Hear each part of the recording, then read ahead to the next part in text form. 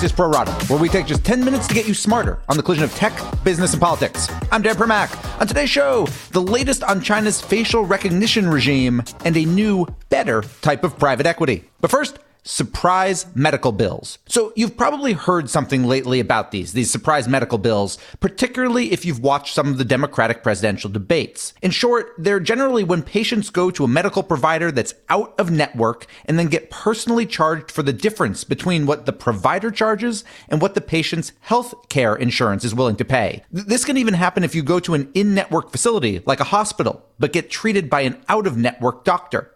Now, sometimes the bills can be just a few dollars, but they can also be thousands of dollars, leading to some of the medical bankruptcies we hear about. Not surprisingly, surprise medical bills are not terribly popular among Americans, with surveys showing that around half of us have received one. So Congress and the White House have been working on a solution for over a year, but it is very complicated. After all, remember, the extra money does need to come from somewhere. If it's not going to come from patients, then either healthcare insurers are going to need to pay, or healthcare providers are going to need to pay, or maybe a combination of the two. This past Sunday night may have seen a breakthrough, though, as some bipartisan top members of congressional healthcare committees announced an agreement. But within hours, the healthcare industry voiced its opposition, and given what we know about Washington, D.C., that means getting this deal passed is anything but a sure bet. In the meantime, surprise medical bills continue to be mixed in with the holiday cards. In 15 seconds, we'll go deeper with Axios healthcare reporter Caitlin Owens. But first, this. Axios gives you the news and analysis you need to get smarter faster on the most important topics. In our unique Smart Brevity format, we cover topics from politics to science and media to tech. Subscribe to get smarter faster at signup.axios.com. And now, back to the Pro Rata podcast. We're joined now by Axios healthcare reporter Caitlin Owens. So, Caitlin, as we mentioned at the top, there was a deal proposed on Sunday night. What are the broad strokes of it? So this deal would prohibit patients from receiving those bills, and then it would also set a benchmark rate to decide how much that provider got paid. But if a bill is above $750, then either party would have the option of taking it to arbitration to dispute kind of that benchmark claim.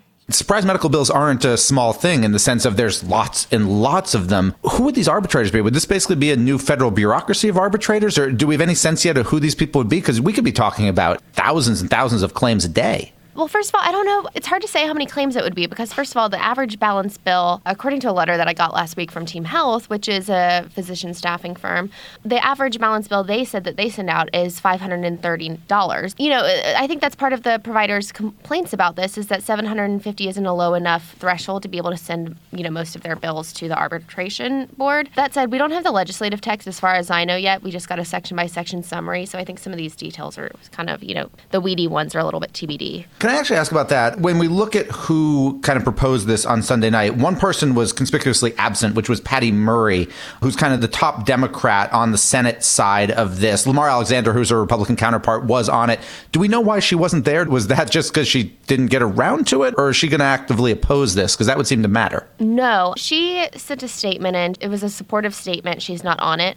She said that some members of her caucus were still having issues with the bill. Politico reported that one of those was Chuck Schumer, who is the Senate Minority Leader.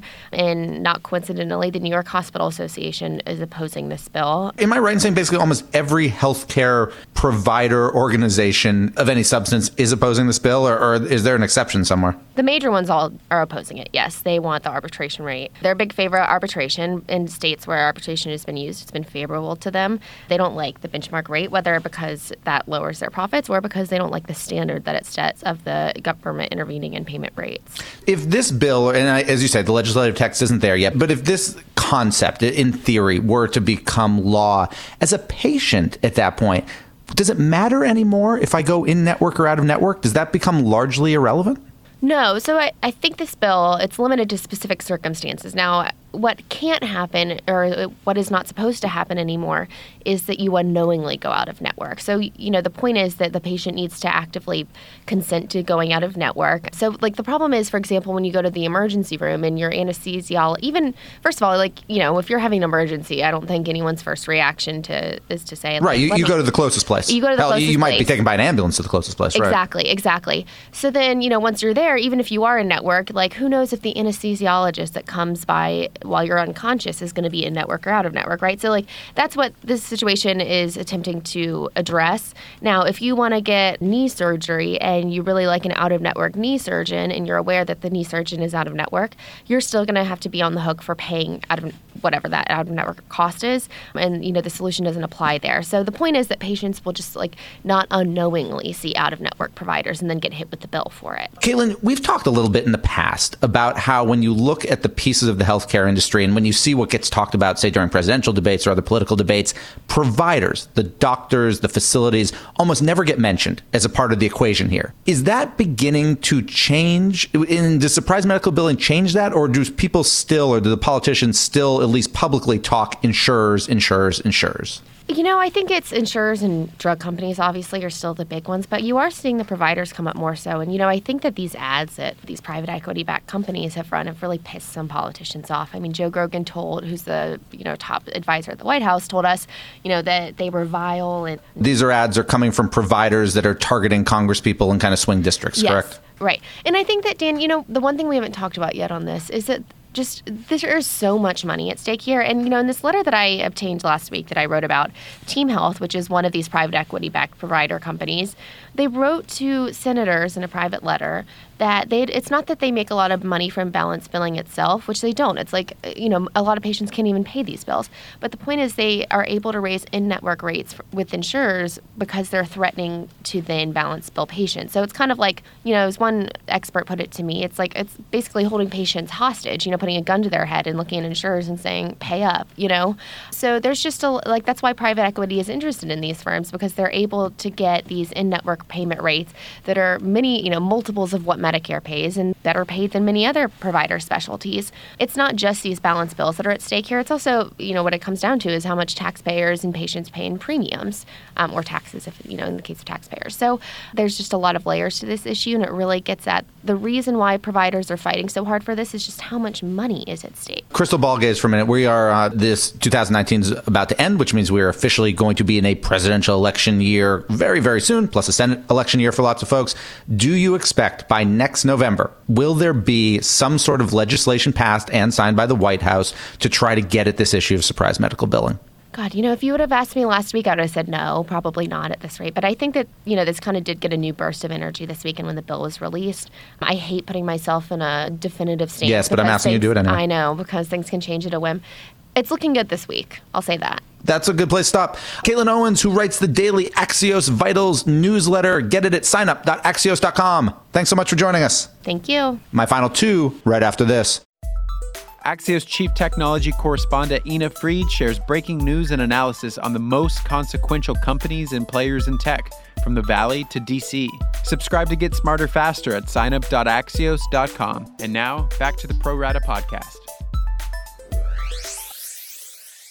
Now it's time for my final two. And first up is China, which has been using facial recognition software in its efforts to detain and, quote, re-educate certain ethnic minorities. Axios has learned certain Chinese recipients of World Bank loans requested tens of thousands of dollars to buy facial recognition cameras, software, night vision cameras, and other surveillance technology for use in schools within the region where most of the detentions are believed to be taking place. Now, the World Bank tells Axios that it didn't actually disperse the funds, but the request itself reflects this kind of moral hazard that's now facing any organization that is operating within China. That includes quasi-public organizations like the World Bank, but also privately held businesses, from Wall Street to Silicon Valley. And finally, a private equity-owned company called Integrated Marketing Group yesterday surprised its 750 employees by giving them a total of $50 million cash for what it calls a, quote, recognition of their success in growing the business. The company also made all of those employees eligible for company stock. Now, IMG itself is not the most interesting shop. It basically distributes health and life insurance products and has been used by its private equity owners as a platform to buy smaller rivals. But employees from those rivals also got in on yesterday's payout, which works out to an average of around $66,000 per worker, although in fairness, the actual payouts were a little lumpier, with the smallest check being $7,500. Why all of this matters is that corporate America has talked a very big game in 2019 about how it's got to do a better job serving all stakeholders, not just investors. This is an example of one company, and a private equity-owned one at that, putting its money where its mouth is. And we're done. Big thanks for listening. And to my producers Tim Shovers and Naomi Shaven, have a great National Noodle Ring Day. And we'll be back tomorrow with another Pro Rata podcast.